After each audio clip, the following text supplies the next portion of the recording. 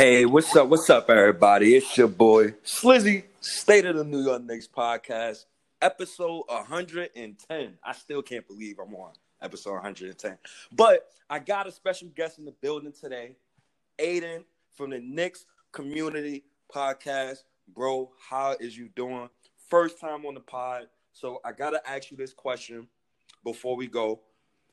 What got you into podcasting? What the hell made you a Knicks fan? Great question. Well, first and foremost, I'm very happy to be on the podcast. Thank you so much for letting me come on and just talk all Knicks news and everything with you. Anytime, bro. I'll have to admit, this is kind of like a full circle moment because I remember when I first made my first podcast episode.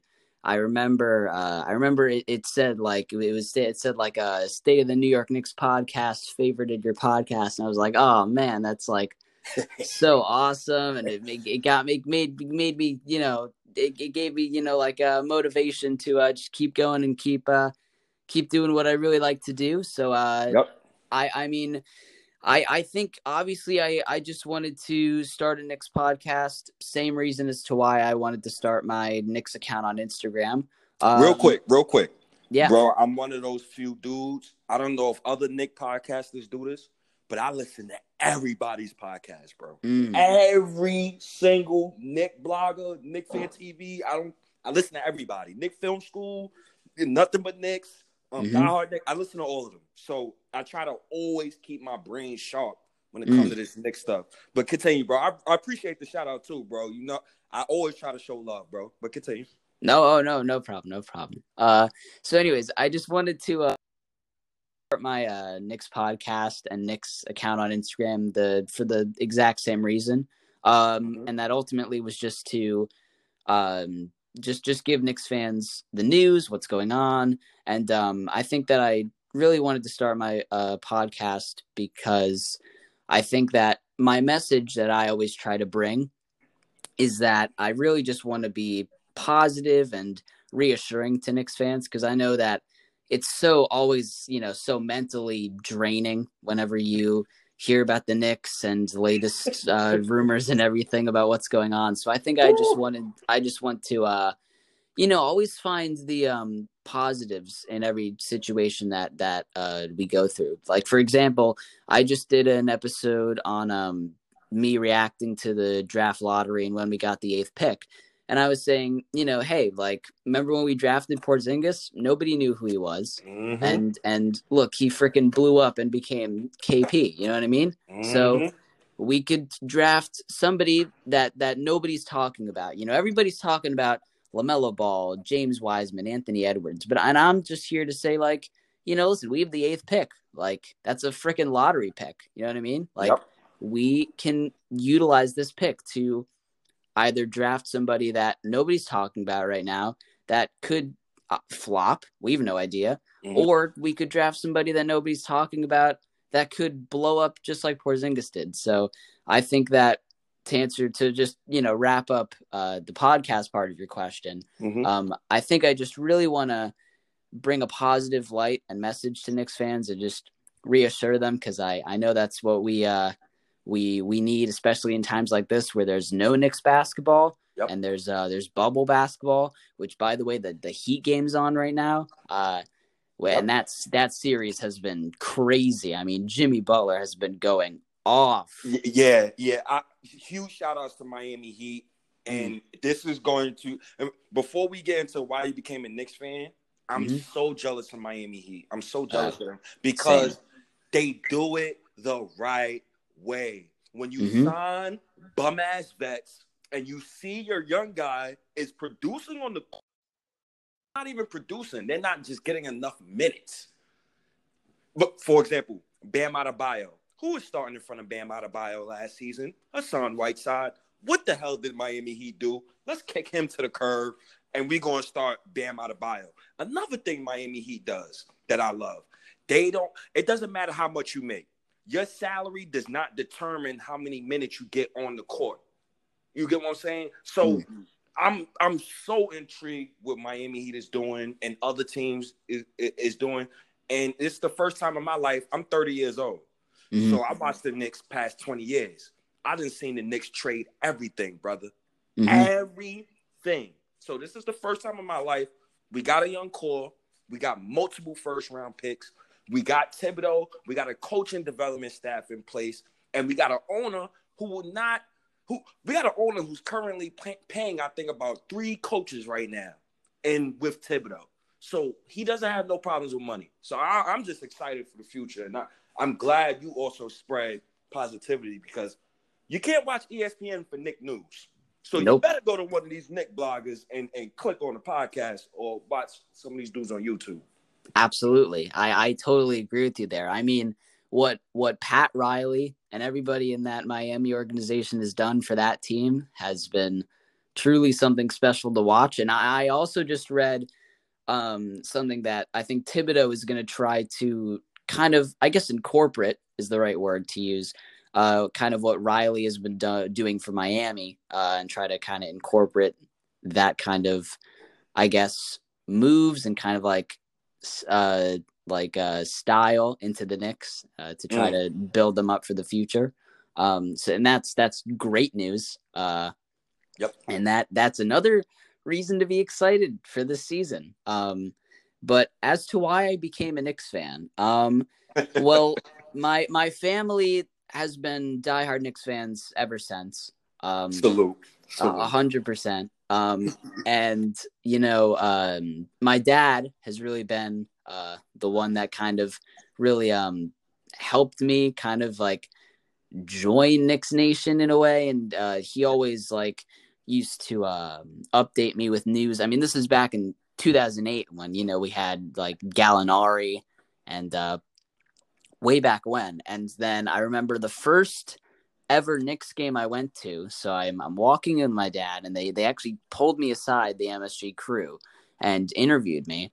And then that interview was on the Jumbotron at halftime, and my teacher was in the crowd, and she was like, "Oh, that's my student, no way." and then obviously I was a hero at school the next day, and everybody was going crazy. And I just became a Knicks fan for the excitement and the atmosphere. Every time I walked into MSG, I mean, there's absolutely nothing like Madison Square Garden.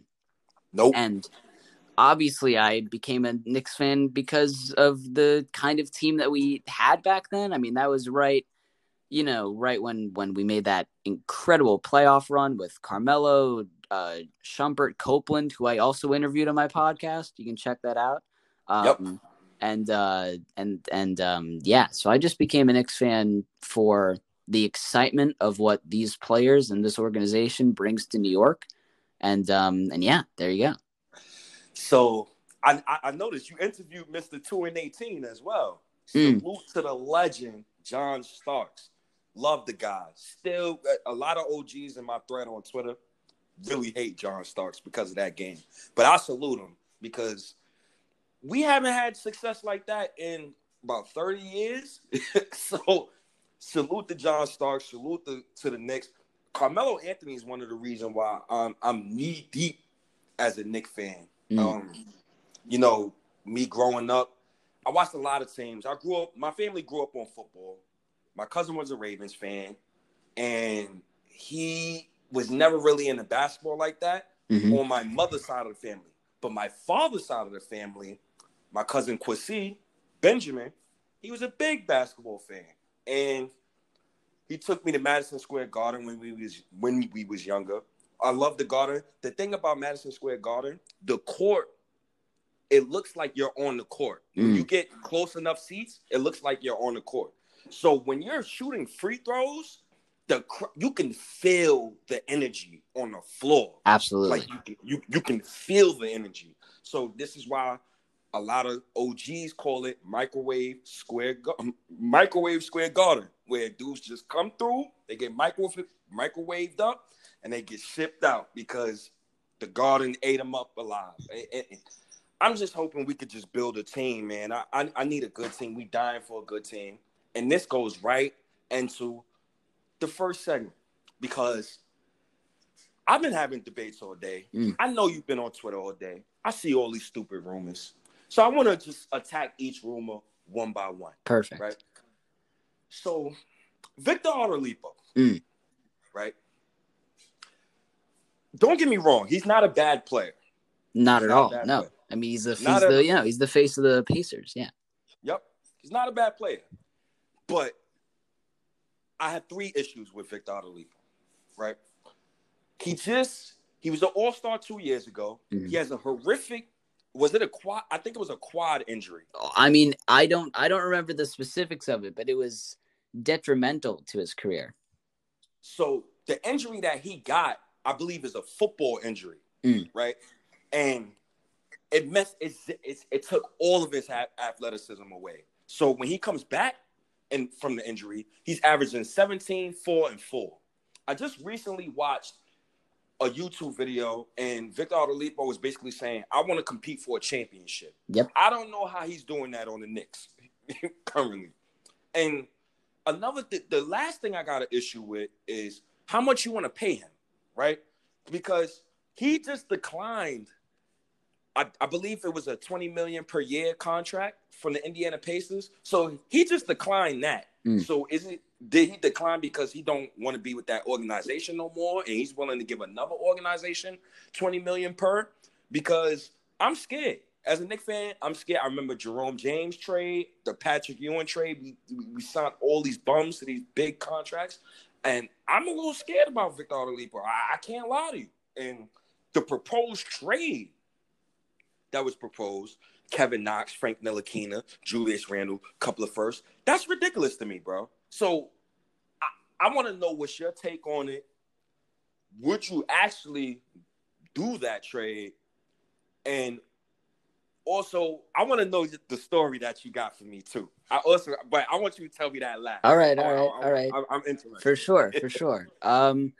So let's see. I mean, listen, I would love Victor Oladipo on the Knicks because I think that, I mean, I'm also probably going to say this about Chris Paul, even though I see a lot of cons if we got Chris Paul also, but we can talk about that much later. We got plenty of time. But I think that, I mean, you were talking about that trade, right? And I think I wouldn't take it either. I mean, because you're giving up so much for just one player. And I mean, yes, he is a star player. He's the freaking face of the Pacers organization. So, I mean, obviously that's going to create value for Victor for if he's going to get shipped off to another team besides Indiana. But, you know, I just think that if we give up so much for Victor Oladipo, then are we just going to have I mean, that could be a scary big 3. Victor Oladipo, RJ Barrett, Mitchell Robinson, right? Yes, but the Victor Oladipo from 2 years ago would be a scary big 3. Right. I don't know about this guy, bro. It's risky. I mean, any of these free agents that I've been hearing, it's all risks. You know, it's like, because, I mean, like you're saying before, like we have no idea if we're going to see the Victor from 2 years ago or if we're just going to keep seeing the same Oladipo from after the injury. And yeah, he wasn't playing up to his insanely athletic ability before the injury, but you also probably should put into consideration that, I mean, he's still very consistent. You know what I mean? Like, he's still a very consistent player, can probably get you over 15 points every night. And I'm sure way other stats, you know, rebounds, assists, steals, yada, yada. So, I mean, no matter what, even if he's the same Victor that we're seeing now, or if he bounces back and becomes the Victor that we saw before the injury, I see it as a win because, I mean, he's that good in my opinion, but the only risk is how the heck are we going to get him if I'm seeing all of these reports that we would have to give up Julius Randle and so many players and picks and how much money would we give him too? You know what I mean? That's also a risk because if we put all of our money into Victor, then then I know God forbid, because I want everybody to get I guess pieces of the pie. I want them to bring in not just one good player, but a ton. You know what I mean? Right. So it's very risky. I mean, he's a fantastic player, and I love him on the team, but I mean, I wouldn't take that trade, and I have no idea how much money he's gonna want and how much money we're gonna have, because I mean, it's so risky because I don't want them to waste all of their money on Victor and then he doesn't play good immediately when he comes to MSG. I mean, God forbid it could be a Joakim Noah situation. Oh my goodness. God forbid, because I mean, we gave him that huge contract and then he was a completely different player than Chicago. Same with Derrick Rose. Derrick Rose was still good. He wasn't a bust or anything or terrible. He was still good, consistent. But Joakim Noah, that's the only issue is if we put all of our money and effort into Victor and then he just doesn't play good or he gets an injury. You know what I mean? But yeah. But I mean, yeah. I don't mind Victor, bro. I don't mind Victor. The only beef I got is just like how you said, how much money we gonna pay him, right? Because we want everybody to get a piece of the pie. 100%. I know a lot of Knicks fans don't like Kevin Knox. A lot of them don't like Frank Ntilikina. I'm a fan of Frank. I am too. I'm a huge fan of Frank Ntilikina. His defense on Luka. Oh, everybody in the league. People fail to realize Frank Ntilikina, his rookie season, was first in the NBA in pick and roll defense. Okay? So I don't want to hear about Mr. 6 points per game because I hear it every day on my thread. Every championship team needs role players. Period. The Lakers don't three-peat without Derek Fisher. They don't three-peat without the big shots from Robert Horry. I understand that you want superstar players, right? Everybody do. We all do. But you gotta build the foundation. Now, as far as Victor Oladipo is concerned, fine, fantastic player. I'm not opposed for trading Victor Oladipo. What I'm opposed to is what we giving up. Yeah. I'm not interested in giving up any first round picks for anybody. After that Porzingis trade, I'm against trading first round picks because I believe the Knicks go this route where they try to do this the quick fix, right? And this Victor Oladipo move, it feels like a quick fix move because I know me and you, we don't really view it as, we're going straight to the playoffs. No, right? it's a process. Yes, you're accumulating talent, right? But the media, strictly media, and some of the fan base, they're gonna place unrealistic expectations on the young guys on the roster, and I'm just scared that they just gonna do a quick fix move. Like I don't want to see that no more, bro. But I'm not against Victor Oladipo. How much would you pay him? Ooh, well, depends how much he wants and how much we have. I mean, I don't know. I can't really give you, I guess, an exact estimate, but I mean, I'm sure he would want I guess 20 mil. I wouldn't. I'm saying this is probably what he wants, right? No, he declined $20 million from Indiana. That's the contract he declined. Well, then does he want more or does he want less? I mean, no, he doesn't. He doesn't want less. That's obviously he wants more. Yeah, I'm like, he wouldn't want less. Come on now. But I mean, now that's saying something since he declined that, because if he wants like an Allen Houston type of deal, which by the way, I also interviewed Allen Houston. If he wants 100 mil, then that's way too much. Love Allen Houston. Love him as well. Nice, very nice guy. Loved having him on the podcast. But I mean, that's way too much money for Victor, in my opinion. I mean, I don't know. I mean, I'm just trying to think of, more than 20 million for Victor. I mean 40. Do you think 40 is too much, or do you think that's kind of like just right or a little bit more? Yeah, probably he would probably want to sign for more than 2 years, but So it's a couple things that tie into this, bro. It's a couple things. mm-hmm. Like, It's hard. It's hard. It's hard because we don't know who the Knicks is focusing on in the draft, right? Because media outlets, they just throwing shit to the wall because they need content. For one day you hear Isaac Okoro, the next day you hear Kara Lewis, the next day you hear Devin Vassell. So they just throwing shit at the wall. As far damn, it's tough, bro. It's tough. I'm trying to figure out a way where the Knicks can be competent without doing nothing stupid, aka Steve Mills. That is the hard part. It is. It is hard. Yeah, it's tough, bro.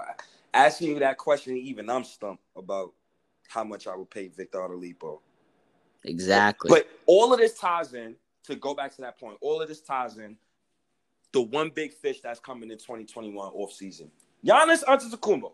Let's cut the small talk, cut the chit chatter. We ain't saving cap space for CJ McCollum. We're not saving it for the strictly Giannis Antetokounmpo, right? Mm-hmm.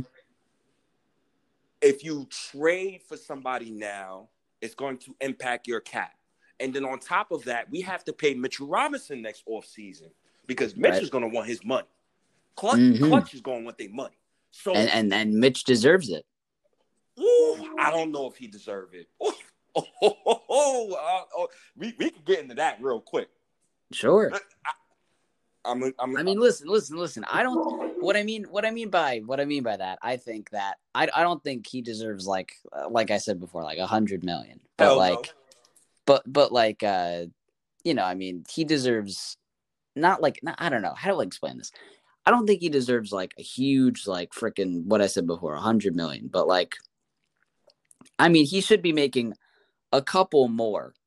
You know what I mean? And when you say a couple, that means that I see a lot of people willing to give Mitchell Robinson $20 million. I respect it. I understand it. I'm not paying Mitchell Robinson $20 million nothing until he showed me he can shoot.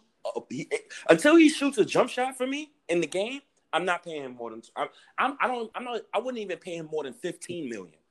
To be honest with you. That's what that's what I was thinking. I was gonna say 15.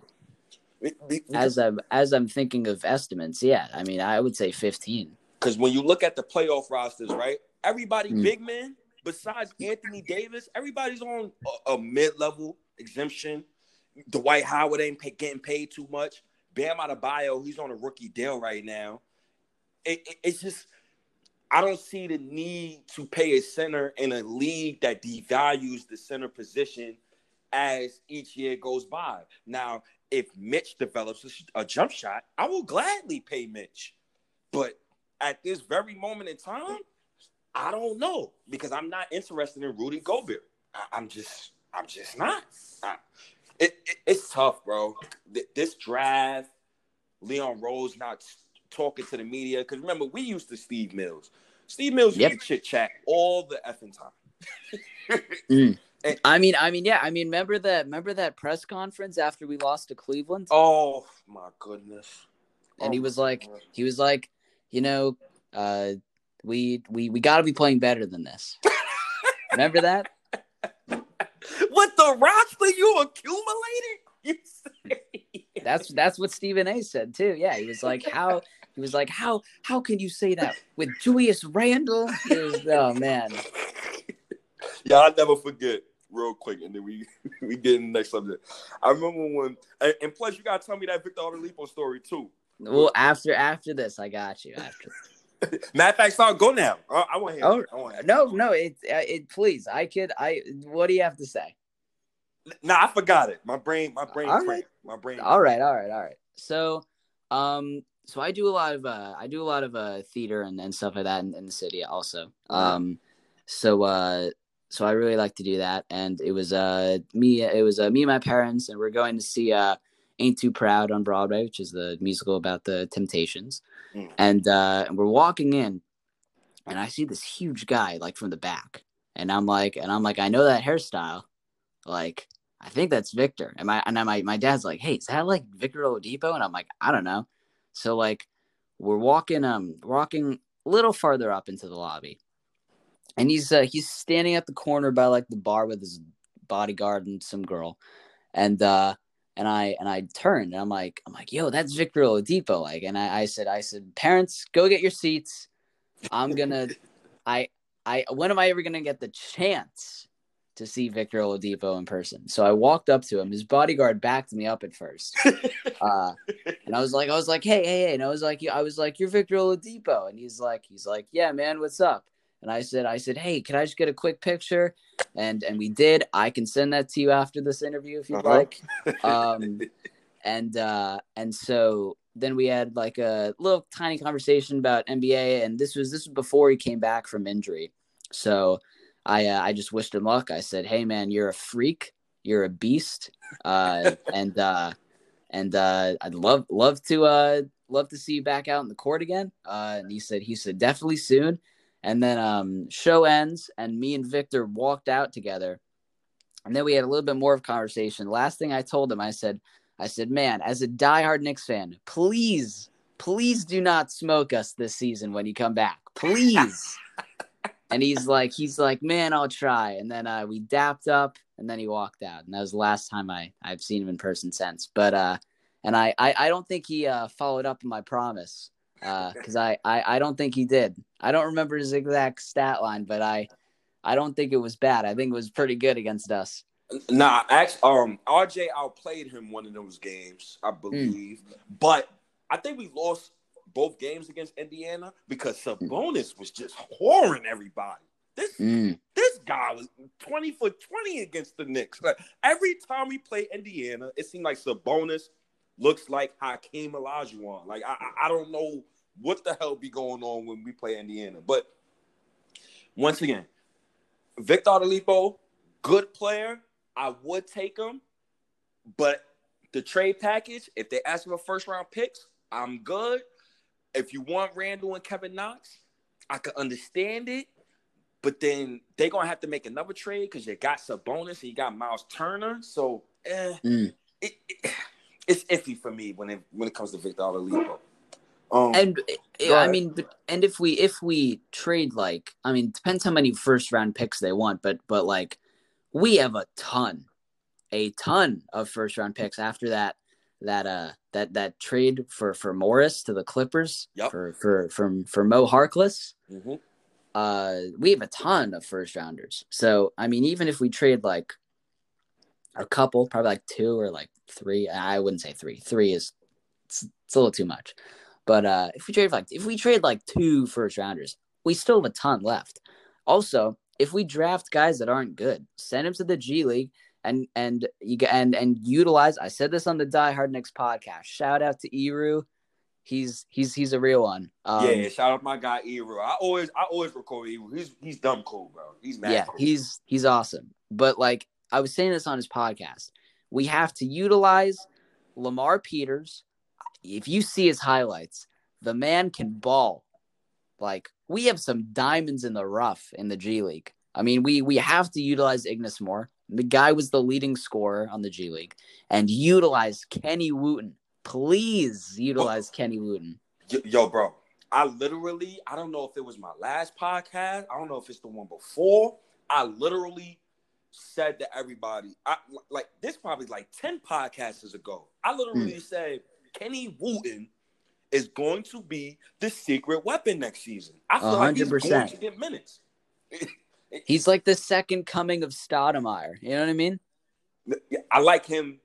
He reminds me of Kenyon Martin. When we had him in like 2012, 2013, when we made that playoff run. Yeah, but we had his corpse. yeah, no, obviously. I mean, but if you see him on like the Nets, like a little way back, when they he was he was a monster. He was a monster. I always appreciated his game.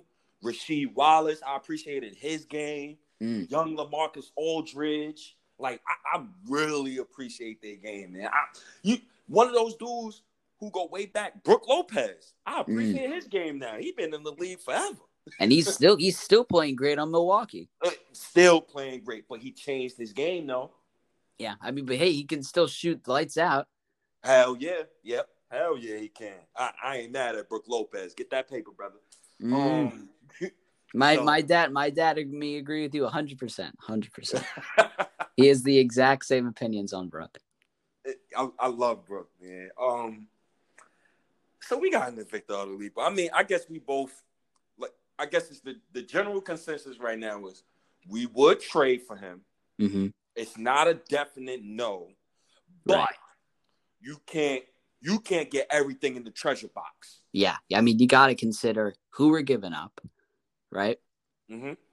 I mean, it's just there's so many moving pieces that it's risky. Yeah, it's tough. It's tough. Now this next guy we about to talk about, it's even tougher for me because I get into this debate every single day, bro. Literally. The Chris Paul versus Fred VanVleet. Oh yeah.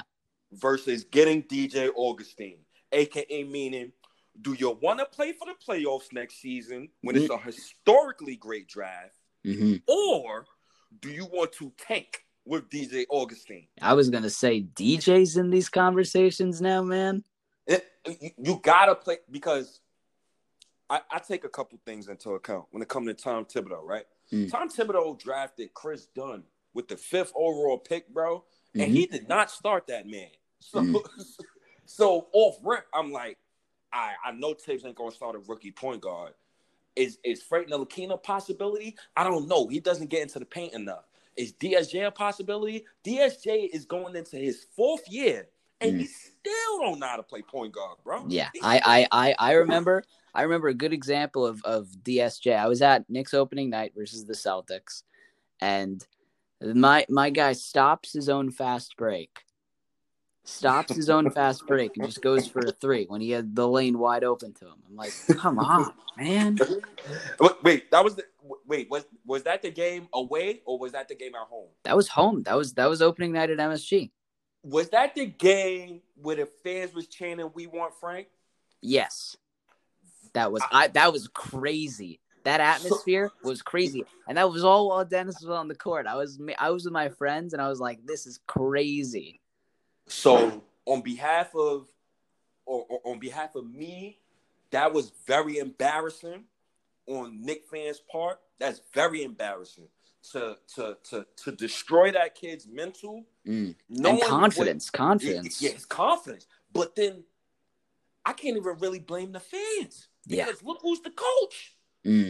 This same coach put Kevin Knox at shooting guard. Yeah, that's true. So I can't even blame the coach. So I mean, I can even blame the coach. So it's like it was tough for me to watch DSJ last year, bro. I don't know who was tough. Matter of fact, Alfred Payton was the worst guy I watched on this team last year. And if anybody know State of New York Knicks, if you see me anyway, I hate Alfred Payton, yo. I cannot watch him play basketball. I can't.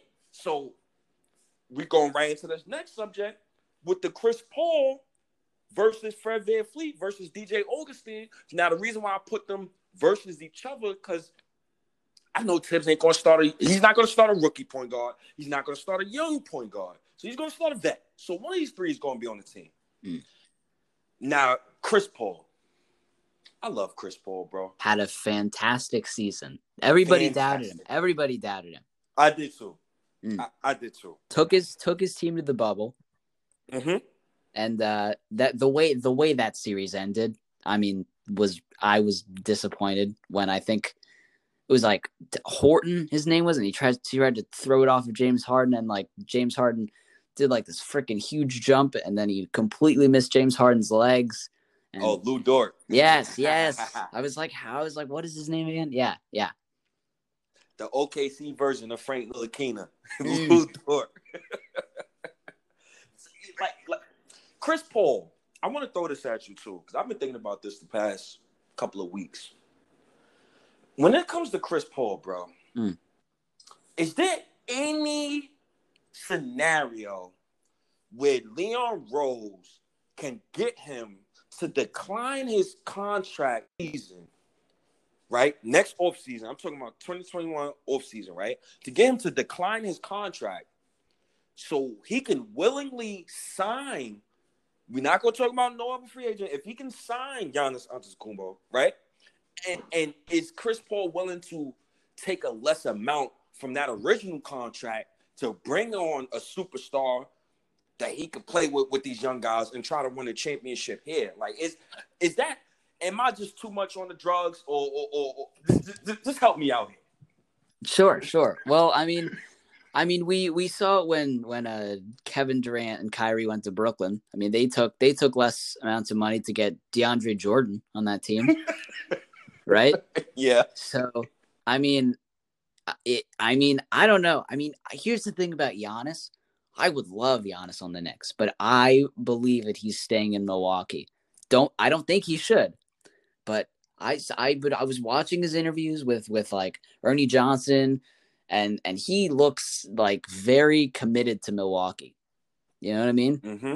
And I mean, Giannis is a freak of nature. It's a Greek freak, right? Yep. But like when it comes to playoff time, I mean, he's not a completely different player, but I don't know. I just don't really see that. Can I get an excuse for Giannis? Can I give you an excuse? And I want you to please answer this. His excuse is his coach is a fraud. His coach is a fraud. Nobody talks about Coach Bud. His coach is a fraud. His coach had multiple 60-win teams, and this is fact. He had multiple 60-win teams. Cannot get to the he could not get to the finals with those teams. His coach is a fraud, bro. Strictly a fraud. Well, that team did have crazy challenges last season, right? Kawhi on Toronto. Mm-hmm. And we saw when Kawhi played Giannis. I mean, Giannis just he could not play with Kawhi that year. No, he couldn't. But you up 3-2 as the coach, you got to get it done. I 100% agree, but I mean, you got to put into consideration those challenges that team went through with Kawhi in Toronto. You know what I mean? Yeah. All right. I'll give him a pass. I still think he's a fraud. I think Chris Middleton's a fraud too. I think Eric Bledsoe's a fraud. Matter of fact, take Giannis off that roster. Just take him off that roster. What guy? When Giannis looks at that team, what guy on that team he could trust his prime years with? I don't see those guys on that team. I see Chris Middleton. He's a fraud to me, bro. He's a number 2 option right now who basically needs to be a number 3 or a number 4 option. Because I don't see it. My evidence is the last 3 years of the playoffs. Chris Middleton never shows up. Eric Bledsoe never shows up. I don't know, bro. Well, when Giannis was injured versus Miami in the bubble, Chris Middleton showed up, right? When it was just Chris Middleton, he showed up. He scored 30. He did. I will give him that. I give him that. I just feel like, just for me, I feel like Giannis will look at that roster and he'd be like, I'm out of here, boss. I don't see how he spends his whole prime careers in Milwaukee, but you know that's a story for here and there. We moving on subject. My fault, bro. Sure. No. Totally fine, man. So let's get back to this Chris Paul versus Fred VanVleet thing. And so Chris Paul, right? It's a couple of cons, right? I'm gonna let you get to the rest of the cons. This is just the biggest one for me. Now I'm gonna let you just attack the cons real quick before we get into the pros, because I want to do the cons first. When I think about this, bro, what would you rather have? Chris Paul for 2 years, or Chris Paul for 2 years, and then you don't know who your starting point guard after he leaves? Or would you have Cade Cunningham, Jonathan Kuminga, BJ Boston, Jalen Suggs, you know, Jalen Green? Like, would you rather have one of these blue chip prospects from next year's draft, or would you rather have Chris Paul for your foundation this year? That is tough for me, bro. But you could kill the cons real quick. Go ahead, bro. Well, if we take a prospect, right?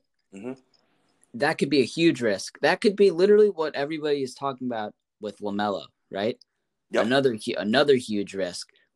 I believe that LaMelo is going to be exactly what Lonzo was in his first couple years in on the Lakers, right? Right. Just not living up to the hype. Kind of struggled with the transition to NBA. So I mean, it's any prospect is a risk, right? Because you have no idea how they're going to be able to handle that transition from college to professional NBA. So I mean, they could be great, right? We have no idea what rookies are going to be great from this draft class. Nope. Or they could just be, a bust, right? Yep. I mean, plain and simple. But if you do take Chris Paul, he's able to handle pressure. We saw that clearly this season. Everybody doubted him, and he was able to bring his team to the bubble. I mean, not many guys can say that they led their team to that bubble. You know what I mean? Because so many teams also missed out on that bubble. But can I throw something in there real quick? Sure. I view that as a con because there's no point guard in NBA history who's played more than 20,000 minutes, has come back the next season, and gave you great production. Is no point guard in NBA history. I was looking at it. Any point guard past 20,000 minutes, they're cooked that very next season. That's a con for me because this season might be fool's gold. But go ahead. I mean, that's a great point. I'm not going to completely disregard that point. That's a fair point. I give you that. But I mean, I ask whenever I interview a former Knick, Chris Childs, Allen Houston, Copeland. Whenever I interview a former Knick, I say, "How did you handle with the pressure of New York?" Right? Because that's so tough. You have sports writers, you have fans, expectations, pressure. Everything's riding on you, and if you stink, you're going to hear about it for the next year or years, no matter how long. It depends on how long you're on the team for. But I mean, I just believe that Chris Paul could be. I see a pro with the way that he can handle the pressure of haters, right? But the biggest con, I think, is just where he's at in his career. I mean, obviously, he's on the decline of his career, in my opinion, like with age, and you know what I mean. So that's another con for me. Is just his age. I mean, I would much rather have Fred VanVleet over Chris Paul. That's my opinion. I'd love either option, but I'm just saying, you have Fred VanVleet. He's younger. He's clutch. Chris Paul's also clutch, but Fred VanVleet, he's clutch in clutch moments. You saw him versus Golden State in those finals? Yeah, I did. Yeah, he was very clutch. I can't even front. He was playing good basketball. Man could not miss against that Golden State team. Could not miss. It was his defense for me. That too. His whole game, that series. His whole game. See, Fred, the only thing I got with Fred could easily become the worst contract in the NBA. Easily, bro. If imagine paying Fred VanVleet $22 million for 4 years, and he just comes to the Knicks and he's just god awful. It's not what you expected. I'm scared of Fred VanVleet. I think I'm scared of Fred VanVleet more than I'm scared of Chris Paul personally, because Chris Paul, I kind of know what I expect. Like, I know he's going to make the young guys better. Fred VanVleet, I don't know if he's going to make young guys better because he's not even the primary ball handler on Toronto. See, Fred VanVleet on the Raptors is a totally different Fred VanVleet on the Knicks, bro. Higher usage rate on the Knicks. I'm scared about that. Well, you could also argue that he could. You could also argue that he could help out the young guys more, right? You could give them more opportunities. We already know that Fred VanVleet, when he's given opportunities, he's gonna be clutch and on it for you, right? Yep. We've seen that in that finals, like I'm saying before. I'm just gonna bring it back to that finals because that was the defining moment where I was like, this guy can ball. And I mean, I mean, you can argue that he could set up many opportunities for young guys to prove themselves, not only to the Knicks, but, just to the NBA. You know what I mean? And like Yep. how they play and how they can live up to these expectations, right? Like let's say we bring up Lamar Peters from the G League, right? We already know that he's a great player and he can ball handle, break your ankles, pop it in your face all day. But Yep. I think Fred could, dish some assists, not only to him, but to everybody, to RJ, to Mitch. I mean, even if we still have Julius Randle, sure, yeah, he can also provide him opportunities. But I mean, I'm just saying, you could also argue that Fred, he knows what he's worth. He knows how good he is. He knows how clutch he is, right? So why not mentor what he knows from clutch situations, from pressure situations, like those NBA finals when he played the Warriors? Why not kind of him teach the young guys like RJ and Mitch how he handled himself in those situations, how he doesn't let the pressure get to them? Pressure, for me, if you're talking about players, pressure is the number one con or kind of like worry to any player that plays on the Knicks. Because you're right. Keep going. Because there's so much pressure from Knicks fans, from Knicks sports writers, not even Knicks sports writers in general. I mean, if a guy on the Knicks is going to play terribly and Stephen A has first take on the next morning, that guy will be in a casket for a solid 2 hours before Stephen A gets done with you. So I'm just saying, Fred VanVleet could mentor these guys to teach them how to perform well in clutch situations and pressure time situations, because that's why I always ask any player I bring onto my show, I say, how did you deal with the pressure of New York? Because that, for me, is the number one thing that I worry with for any player, especially RJ this year. I mean, there was so much riding on RJ, right? Because we completely missed out on Zion, right? Right. So we also missed out on Ja Morant, who was incredible this season. Incredible. You know what I say to you when you say those two names? I'm going to say this. I value skill over athleticism every time, because you can't run and jump forever. So as far as Zion and Ja Morant is concerned, they're going to be great players. They're going to be multiple-time All-Stars. They're going to be cool. I respect it. But you know what I love about RJ more than both of them? RJ don't need to jump over nobody to score. RJ, it's more. I don't know. I'm not going to sit here and a lot of the people and say RJ is more skilled than Ja Morant. I'm not. Oh my God, Ja Morant's passing skills. Yes, his vision of the court. Ja, you know why I love Ja too? Not to get on topic real quick. You know an NBA point guard is good when they bring a bunch of plumbers in college to the big dance. Like the bubble, yeah. Yes.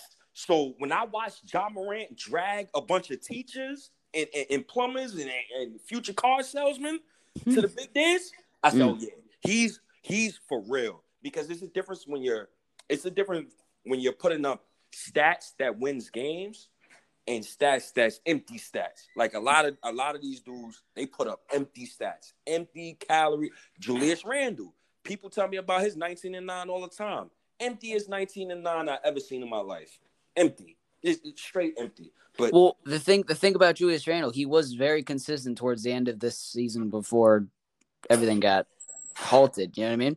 I give Randle that. He was very consistent on offense. His defense is non-existent. Yeah, no, I agree. That's the only thing I'm going to give Julius Randle this season was his consistency on offense. Because, scoring. I mean, when it comes to offense, I would say that he's consistent with scoring this season and very consistent with spinning out of bounds every possession too. Also, me and my friends have an ongoing joke. We call him Beyblade because all he does is just spin out of bounds every 5 seconds. But not to knock off Julius Randle, because I'm gonna stay with positivity here, because what we saw at the end of that season Very consistent. Double doubles, triple doubles. I mean, for a while he was. When it comes to like stats and offensive, I guess, skills, right? He was consistent at the end of that season. Would you say? Yes, he was. He was. And I give this to Randall too. Randall, DSJ, Knox, RJ, Mitch. All of them have a pass from me. You know why they get a pass from me? Because when you hire a bum-ass coach like David Fizdale, who I actually defended during his 9-game losing streak on my Twitter thread and got killed for it, when you hire let's be real, Fizdale was such a horrible coach. He was a used car salesman. He had this dribble handoff offense, which it's surprisingly was top 10 in the NBA in pick and roll efficiency, because somebody earlier on my Twitter thread debunked that whole notion of Fizdale didn't run enough pick and rolls. I didn't see it. I didn't see no player get better under Fizdale. So Julius Randle gets a pass because there was no accountability last season. It was no offensive system last season. And I'm okay with Julius Randle. He just needs to be the backup center, the small ball 5 where he belongs. He's a small ball 5 in today's NBA. That's all I got for Julius Randle. But another thing about Julius Randle, maybe Fred VanVleet could come here, teach him how to be a winner. That's what I'm saying. But for anybody on that team, yeah, all right. So I can understand the Fred VanVleet pickup. I can understand it. But here's the thing: how much you'll pay Fred VanVleet, and how many years on that contract? Well, I saw that. I saw that we would have to give him like 20 mil. I saw. Would you give him 20 million? That's tough. It's any contract discussion you're gonna have with the Knicks is so tough because we've failed at it multiple times. I'll be upfront. We've failed at it multiple times, but so it's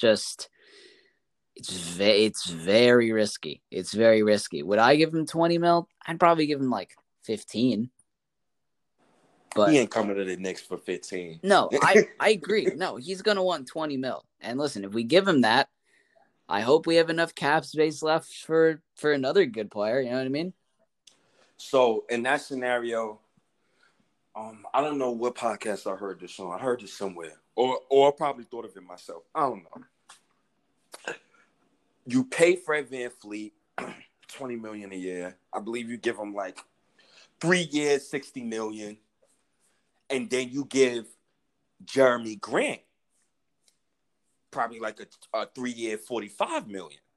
Now, Jeremy Grant is one of those guys. He's number one priority for me for the Knicks this offseason. I love Jeremy Grant. I love what he could bring to the game. But Fred VanVleet, now you added now let's say you get a starting 5. Now let's say you get a starting 5, right? Your draft pick was Devin Vassell or Isaac Okoro. So now your starting 5 is Fred VanVleet / Chris Paul, RJ Barrett at the 2. I don't know if you view RJ as a 2 or view him as a 3. That either or. It depends on depends. But I mean, yeah. It depends. So RJ at the 2. We'll just say that for now. Then you got Isaac Okoro or Devin Vassell at the 3. You got Jeremy Grant at the 4, and you got Mitch at the 5, with Tibbs as the coach.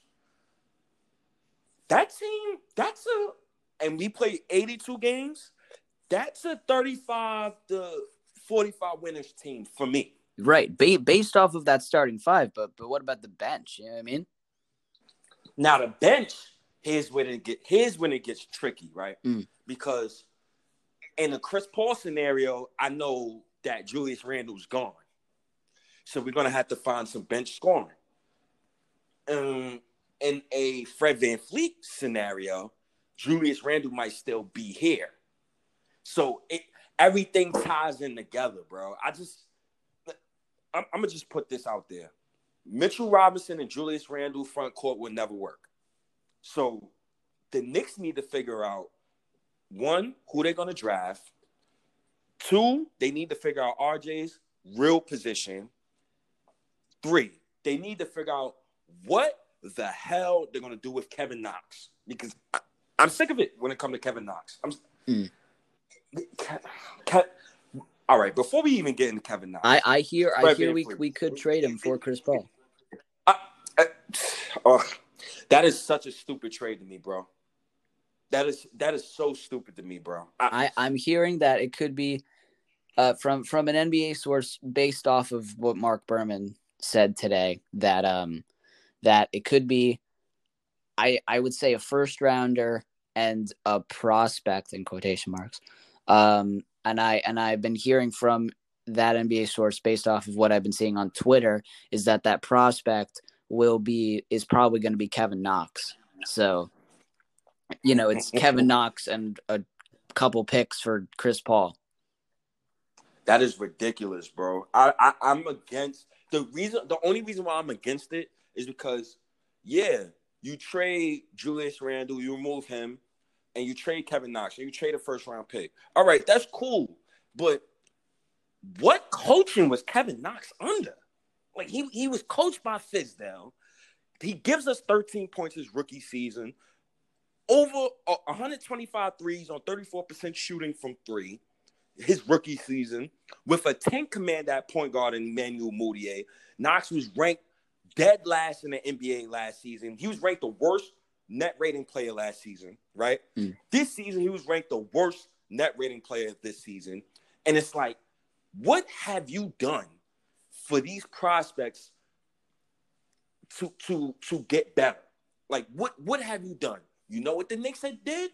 They draft 2 straight projects and give David Fizdale the smallest developmental staff in the NBA. That's what they did. And they failed Kevin Knox. And they failed me as a fan. If you trade Kevin Knox after I had to watch him for 2 years under ass coaching, that I would be very disappointed. I wouldn't be mad because we're getting Chris Paul, but I would be very disappointed. I can't, the Knicks' way of doing things.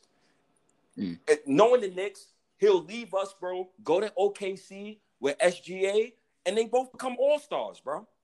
Both become all-stars. How do you feel about this Kevin Knox stuff? What's going on? Like, overall in general, like, what's your overall take on Kevin Knox? And would you trade him in that deal? No. I wouldn't. Because I think that, yes, he has been underperforming for years now, right? What, two or three now? 2 years. It's felt like 12. But I don't know. In my opinion, I think I would just want to see how he does with Thibodeau. Because Thibodeau's been praising on how he's been doing in that Knicks Westchester facility bubble that they have going on. Yep. And I've been hearing great things about DSJ and Kevin Knox based off of Thibodeau's reports. That could be a great thing, or that could be him, just saying that because he can't go to the reporters and say, "Oh yeah, our team sucks." No, he can't do that. Well, who in their right mind would do that? You're the freaking coach of the Knicks. No. But I don't know. I don't think I wouldn't. I think I'm going to give Kevin Knox this year, and that's it. Mm-hmm. Just because I want to see how he does with Thibodeau, because we know that Jimmy Butler just came out and said that Thibodeau had a lot to do with how Jimmy Butler is today as a player. Most definitely. And we saw what Thibodeau did with Derrick Rose in Chicago, like his rookie year, MVP. And so, I just want to see how Thibodeau can mentor these guys that have been underperforming. And if they don't do well, I'd say either send them to the G League or better off just trade them. That's my opinion. And what I would say to that is, everything you said is correct. I feel like it's going to hurt me to trade Kevin Knox, right? It's going to hurt me to trade Knox or Frank because I love both of them kids. I love them to death. Mm-hmm. But if there was one place where I would want him to go so he can prosper, is right in OKC, right with Nerlens Noel, another Kentucky guy. You got SGA, who played college ball with Kevin Knox, so he knows his game. And he's going to an organization where it's less pressure. He's not in the spotlight. We don't need to hear about Kevin Knox every time Michael Porter Jr. scores 20 or SGA scores 20 and 10 next to Chris Paul. Like, at some point, the Knicks management needs to show faith in their young guys. The one thing I disliked about last season, right, was it had no sense of direction. It felt like everybody was coaching for their job. It felt like Scott Perry and Steve Mills was managing for their jobs. When you go near to the trade deadline, I remember hearing about a trade for Andre Drummond, and it was and D'Angelo Russell, and they was ready to give up the first round pick, and you know all of it. So it's tough, bro. It is so tough to be a Knicks fan, but you got to stay the course. And you gotta look at. Sorry to interrupt, but I mean you gotta look at the positives. I mean, I just thought of this now as you were talking. I mean, here's an even greater point on why to keep Kevin Knox for this year. He has Kenny Payne, right, from Kentucky. Yep. So I mean, he has some Kentucky blood now in the organization on the staff.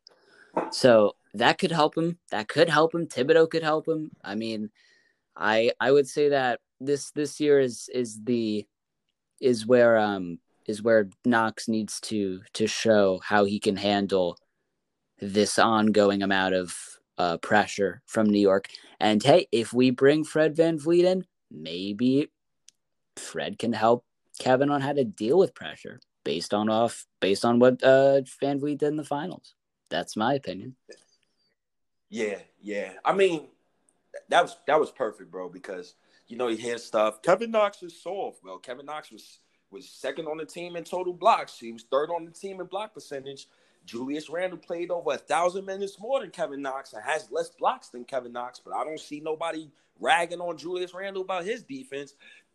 Today's game is people destroy the game when they worry about box scores instead of actually watching the game and understanding what's going on. Like, I need the Knicks to not get sucked into this whole. First of all, don't analytic me to death, right? Don't 3-point shoot and try to just take it straight to the basket. Don't cheat the game. Shoot the mid-range jumper, but shoot good shots. Don't shoot Bobby Porter shots where you're looking off Kevin Knox and not giving him no confidence, but you rather take a long range two like Carmelo Anthony. It was so many factors. And for this team last season, bro, last season was so lost for me, bro. It hurts for me to even think about last season. I just don't want them to trade Knox. I don't want them to trade Julius Randle, surprisingly. And I just want to see what the team do on the Agree. Can I go any wrong? No, not at all. I 100% agree with you. And I think you just mentioned Carmelo, right? In that previous point. Would you? I think I saw on your Instagram. I think you're very very keen on wanting Carmelo back. Is that something that you would be interested in? 100% yes. If we get Chris Paul. Also, you met Melo, right? Yeah. Tell me that story, because I saw that post and I was like, "Whoa, how?" So, I'm from Manhattan. Well, I'm from Harlem. All right, I'm from Manhattan too. All right. A little love there, brother. So, you know, I'm uptown in Harlem on 145th Street and 8th Avenue. So, you know, I'm chilling with my friends and stuff. So my friend comes around the corner. So he like, yo, Carmelo in the juice bar. So I looked at him. I'm like, man, get the hell out of here, bro. You lying, bro. Show me a picture, bro. So he shows the picture. So I'm like, wait, that really is Carmelo fucking Anthony. Now, let me go around the corner. So I go around the corner. So I see these 3 big black Jeeps. in front of the juice bar. So I'm like, all right, let me just go inside. So I go inside, and I see like five old dudes, 5 OGs, and I see some tall guy. So, mind you, I had a couple of drinks. So I was outside, so my eyes is red. So I'm looking, I'm like, wait, that's Carmelo fucking Anthony? Get the fuck out. So I said it like 3 straight times, like, get the fuck out of here. That ain't Carmelo Anthony. So Melo finally looked. He's like, ha ha, yeah, man, what's up? So I'm like, oh nah, that is Melo. What's up? So I fist bumped him. I asked him for the picture, whatever. I'm like, yo, man, you the great Carmelo Anthony, man. I need you, and I said it specifically to him. I need you to come back to New York, and I need you to teach Kevin Knox a jab step, and I need you to teach RJ Barrett how to be a pro. So he laughed at me, and he said, we gonna see. We gonna see. So that was my moment. I was just shell-shocked. He was just in the midst of Harlem, because, you usually don't see guys of that stature, like, just in the neighborhood. So I was hyped to see Carmelo Anthony. I ain't gonna lie, but I definitely told him to come back to New York. I'm not opposed to that. Especially with what he did in Portland this season. Yeah. Inspiring, that is. Yeah. He changed his game. He's not the triple threat. I'm gonna jab step you to death, and I'm gonna try to lull you to sleep. He changed his game, and he was playing some defense. Hey, if I was making what I was making when I was on that Knicks team, because the Knicks was trash. Like, you traded for Andreas Bargnani. Matter of fact, what trade was worse? Wait, what is worse? Trading for Bargnani or signing Joakim Noah for $72 million? Both were bad, I'll admit. But I mean, man, I was just talking about Steve Novak last night with my dad, right? We were discussing Steve Novak and yada yada yada, and I saw that we traded away, I think, Novak, Camby, and Quentin Richardson, and like a first rounder or something, only for Bargnani. No picks, no other players, just like, I think it was like 3 or 4 for 1, right? Oh my goodness. And it was I loved what I saw from him in Toronto at the time, but he was cool. I was like, okay, I see you, Bargnani. We could make this work. And then I see him trying to dunk, but then fall on like J.R. Smith, and like I was like, oh, come on, man. Like, oh, this guy it was not a pretty sight. It was a complete 180 from Toronto, from what I saw when he was playing in Toronto. But I mean Joakim Noah, he was not good for the majority of that season that he was on, but he was promising when he first started off in New York. He was promising. He was. Not like defensive player of the year, dunking on Amara Stoudemire like every game when he played us when he was in Chicago. Not that good, but like, I mean, he was promising, That's the positivity I'm just trying to bring. Like, it's so tough. It's so tough being a Knicks fan. There's so many negative things that happen. Bargnani falling on his face trying to dunk. Like, that's a prime example. But like, oh man, I mean, that's a situation where I can't even decide what's worse. I can't even decide.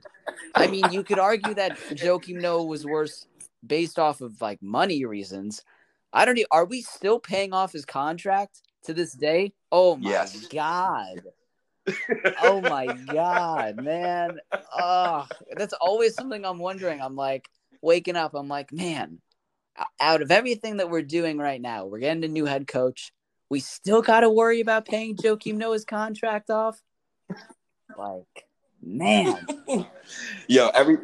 Bro, every time I see Jamal Murray score a point, I always think about Andreas Bargnani, bro. And the reason why is because the only reason why Phil Jackson traded for Bargnani because he re-signed Carmelo Anthony.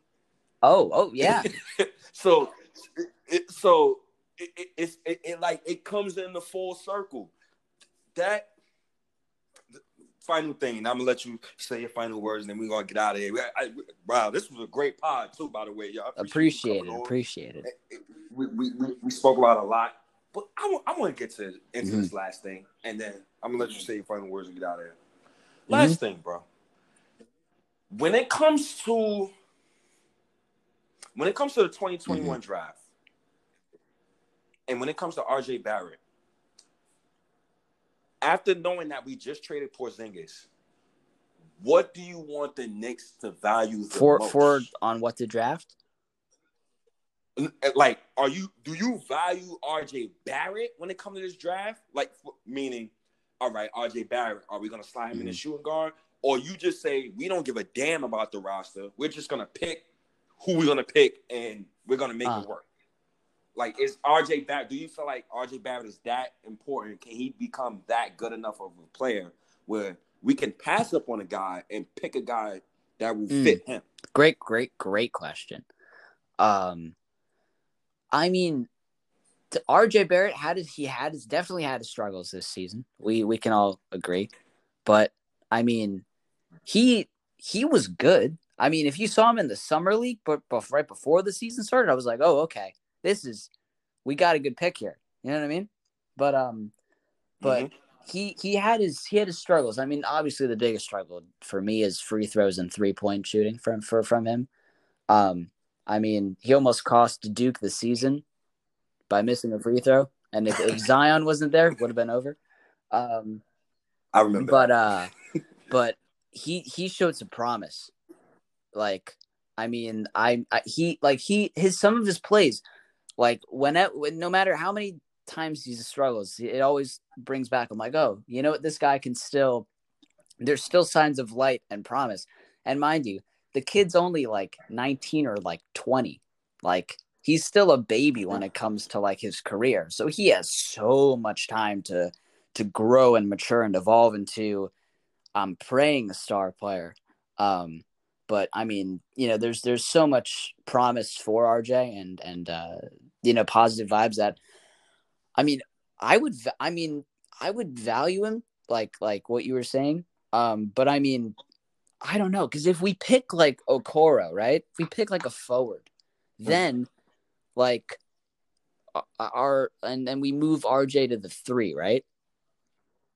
Then like, and then if we completely fail in free agency, then okay, yeah, we have a good 2 and a 3, but like, what are we gonna do about point guards, right? Because I can't bear to see Elfrid Payton bringing up the ball or Julius Randle bringing up the ball. I saw so many plays of this season where Julius Randle is bringing up the ball. I'm like, why is that happening? So, like, I mean, for me, I want a point guard, plain and simple. Like, if we can get Cole Anthony, if he falls all the way to 8, great. I would do it. But, I mean, I would love to also get Obi Toppin, too, from Dayton. Yeah, crazy. Can you imagine him and Mitchell Robinson? You know why you crazy? You know why you crazy? Because you just said both. You said the 2 names of who I don't want. Really? Okay. Like, I love Cole Anthony. I just seen a mock draft today where he was mocked to us at 27. So if he falls to 27, I'll gladly take Cole Anthony. I don't want Cole Anthony here because it's too much pressure. His father is from New York. I don't want to have to slander the kid. Let him go somewhere else where he could prosper. He don't need that New York pressure. Obi Toppin, on the other hand, my only beef with him, I got 2 beefs with him. His age is a factor because no guy besides Damian Lillard in the past 20 years become an all-star after being drafted at the age of 22, and you start your NBA career at 23 years old. There's no right, but well, as a rookie, are we expecting him to become an all-star right away? I'm just saying. That's a good rebuttal. Hey, when we drafted you drafted RJ Barrett, did we expect him to become an all-star right away? No, right? We're going through a process. It's not going to happen overnight. I know so many Knicks fans I'm seeing are just trashing our team because it's taken so long, right? What is Philly known for? The Sixers trust the process, right? That was a process, not an overnight sensation, incredible playoff team, right? That took a while for them to get to where they are, and that's what I'm seeing here. Like, it's a process with struggles and strengths and triumphs, right? So I mean, Right. if we pick up Obi Toppin, I'm just saying, I hear what you're saying, right? About age and all these expectations. But if you think about him from like an athletic standpoint, I know you would take skills over athleticism. I would as well, any day of the week. But now, Obi's skilled. I'm not going. I watched a lot of clip on Obi. Obi is also skilled. He reminds me of Stoudemire as well. I mean, could you imagine? Yes. Obi Toppin, Mitchell Robinson, RJ. I mean, that's even if we don't even get a star like Van Vliet, Chris Paul, Ola. Nah, go get me Chris Paul. You gotta go get me Chris Paul. If you're gonna give me Obi Toppin, could you imagine that team? Because Chris Paul, RJ, Obi Toppin, Mitch. Whoo! Oh man, that gets me excited. Oh man, he trying to sell me on Obi. I'm just saying. Like, I mean, I would love to get a point guard from this draft, but if there is any way we could get Obi Toppin, I feel like he's gonna go to Chicago because I have a friend who's a Bulls fan, and he's like, oh, we're getting Obi Toppin, and I'm like, he could fall to number 8, and if he falls to number 8, that is, oh man. That is going to be – that's a party. That is a party in the paint. I'm going to call that the party in the paint because could you imagine the plays, the highlight reel, alley-oops, dunks? I mean, it would get the city excited. You know, it reminds me of Porzingis when he just blew up. And everybody – I've said this so many times before. He made the Knicks relevant again in the sports conversation. And he did. I mean, not everybody. I mean, everybody's talking about Obi Toppin, but like, there's a chance that if we incorporate him into our system and get Chris Paul, we are relevant again in the playoff, and not even in the playoff talk. I meant to say the sports conversation. But could you imagine if we get Chris Paul and all those players just for the starting lineup alone, and then with whatever cap space remaining, we could try to bulk up the bench a little bit. You know what I mean? I mean, you could have Chris Paul as starter and then Lamar Peters at backup. That's scary, like in a good way. If you see cool. Lamar Peters from what he's done in Westchester.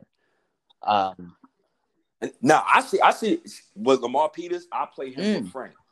Like I play him with Frank. And then if they don't trade Julius Randle, I'm bringing Randle off. Oh yeah, bench. No, I would start Obi Toppin over Randle, just to see how Obi Toppin does as a starter. Yeah, I always tell people, bro, if we pick Obi Toppin, you got to get Randle off my roster. I don't want to see Randle on my roster. I mean, where is he going to spin off to? He's not going to have the garden floor to spin on anymore if we trade him. I don't know, man. Damn, bro. I gotta watch same Toppin stuff, man. I gotta warm up to this guy, man. Everybody talking about him. But I mean, this is the thing. I think what you were saying in the beginning, like fans build up crazy expectations for players. Like when we got RJ, they were talking about him like he was the second coming of Jesus Christ. I'm like, guys, this guy is a kid. He's not gonna be Michael Jordan overnight. It's gonna be a process, just like Philly. Trust the process. It is going to be a process, folks. It's not gonna be a one night thing overnight where Tom Thibodeau is gonna wake up and all these guys are gonna wake up like and have like the secret drink that Michael Jordan takes in Space Jam.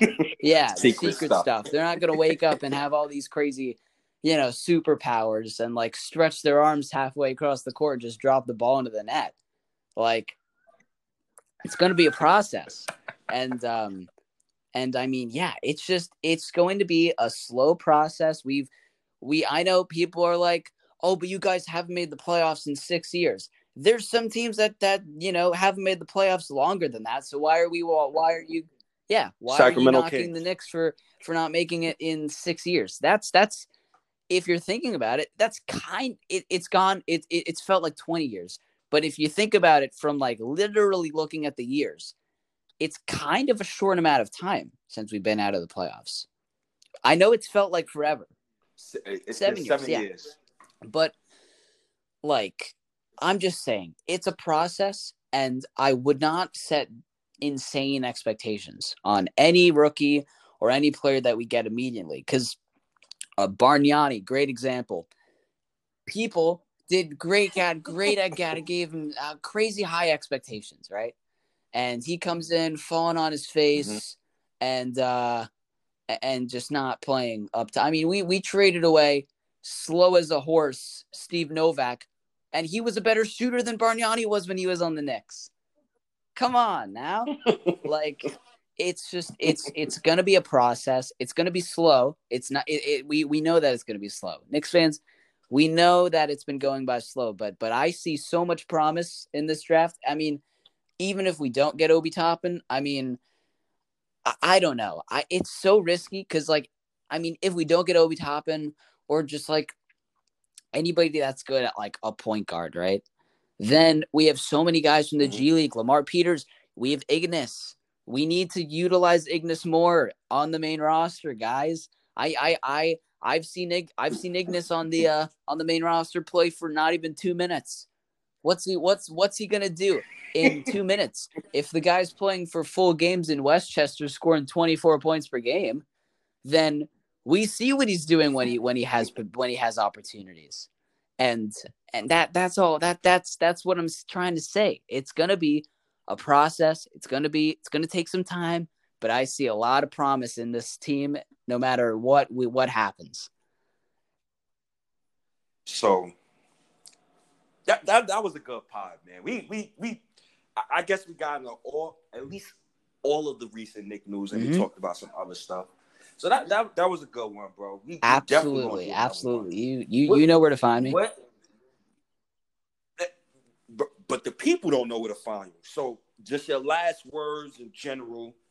Tell the people where they can find you, and tell the people your next project, your next podcast that you got coming out. All right. Just they got it. Let's see. So I'm gonna be interviewing a former NBA champion. I'm not gonna disclose anything yet because I want it to be a surprise. But a former 2-time NBA champion will be joining the Knicks Community Podcast in the near future. So that's gonna be very exciting. Oh yeah, I can't wait for that. You can find me on Instagram or Twitter at Knicks Community. No spaces, just at Knicks Community. And you can DM me with any questions or anything that you want to hear on my show or anything. And you can leave me a follow or anything like that. And you can find my podcast on Anchor, Spotify, Apple Podcasts, Overcast, all of the sources and sites that Anchor allows you to distribute your podcast on. It's all there. Google Podcast, everywhere, man. So you can find me at Knicks Community, and just stay tuned to the Knicks Community Podcast because we got big things coming. And I'm you're always welcome to come on to my show, Slizzy. Yo, bro, just write me. Hey, man, and I'd love to come back on here too because I had a blast. Oh, me too.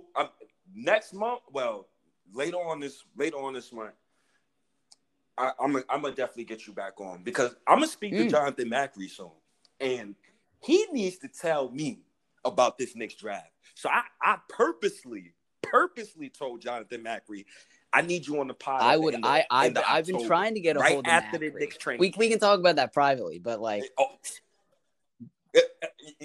It's tough. It is. It's tough It is to get tough. to Macri. It is tough. I've been trying to get him, and I'm like, how do I like reach out to him and like get him on, man? So let me give you the secret. You gotta hit up Macri and tell him you want to record, but you gotta know it. You gotta know, like, I hit up Macri in August to tell him about a podcast in October. You get what I'm saying? You gotta hit him up. Yeah, and like set a stone cold date. With a date. Yeah, that's exact. Stone cold, set in stone. You gotta set a date. That's the only way you're gonna get Macri. And you gotta write Macri. I gotcha. On Twitter. And Macri's cool. He'll respond. Macri's mad cool, bro. He's the coolest person on the side of the exactly. I totally agree. But yeah, man. I mean, I had an absolute blast on that. I have a question. How did you get the name Slizzy? I was asking all of my friends yesterday. I was like, guys, I'm gonna be on State of the Knicks podcast. Do you have any questions for me to ask Slizzy? And they're all like, how did he get the name Slizzy? The people are dying to know. Tell us. So growing up, in high school, I went to Wadley Secondary. It's in Harlem. It's on 114th between 7th and 8th Avenue. And my friend Marvin used to call me Sly. And right when I was in high school, a rapper named Vado came out. Vado, he raps with Cameron, the Dipset group. Call him Dipset group. So Vado used to say a word named slime. So the word slime is what my friend Marv used to call me in high school. And then they just switched it up and called me Slizzy. And so it was Slide, then he called me Slime, then he called me Slizzy. So ever since then, they just called me Slizzy. Now, my father and them, they call me Yao. And Yao is my African name. That's my Ghanaian name because I was born on a Thursday. So my father called me Yao, and my friends call me Slizzy. Great things come from the name Yao. Yao Ming. Oh my God! I loved Yao Ming too. Oh my God! I know. Oh my God! I play 2K all the time, and like 2K20 especially. I play my team with my friends, and my friend had Yao Ming. Guy could not miss. He has freaking Hall of Fame badges to the nines. I cannot. He makes heavily contested threes. I'm like, oh my God. Come on now. I can't. I literally can't defend him on 2K. It's terrible. Terrible. So yeah, that's where I got. So for your bros, yeah, I got Slizzy. The nickname Slizzy came from high school. It came from Vado, from Harlem, from the Dipset group. He calls people Slime. They started calling me Sylvester, Sly. I like it. That's interesting. I know. I was curious too. I was like, Slizzy, like that name grabs your attention. Like I'm like, that's awesome. So now, but the new nickname, they just call me State now. Now they just call me State. They don't. When I was on Nothing But Knicks, they call me State. On Twitter, they call me State. So I'm gonna just go by State from now on. Well, you hey call man, me Slizzy, anything you want me to call you, I got you. So this was a great pod. I appreciate you coming on the podcast, bro. We were supposed to do this a couple of days ago. No worries. Totally fine, my guy. So Nick Nation, I appreciate y'all for tuning in, and we try to give y'all the recent news, Victor Oladipo, Chris Paul, and Knox, and whatever else came to our mind. So I appreciate you coming on the pod, Nick Nation. I appreciate y'all for listening. I'm out of here. It's your boy Slizzy, State of the New York Knicks podcast. See ya. We out. Peace.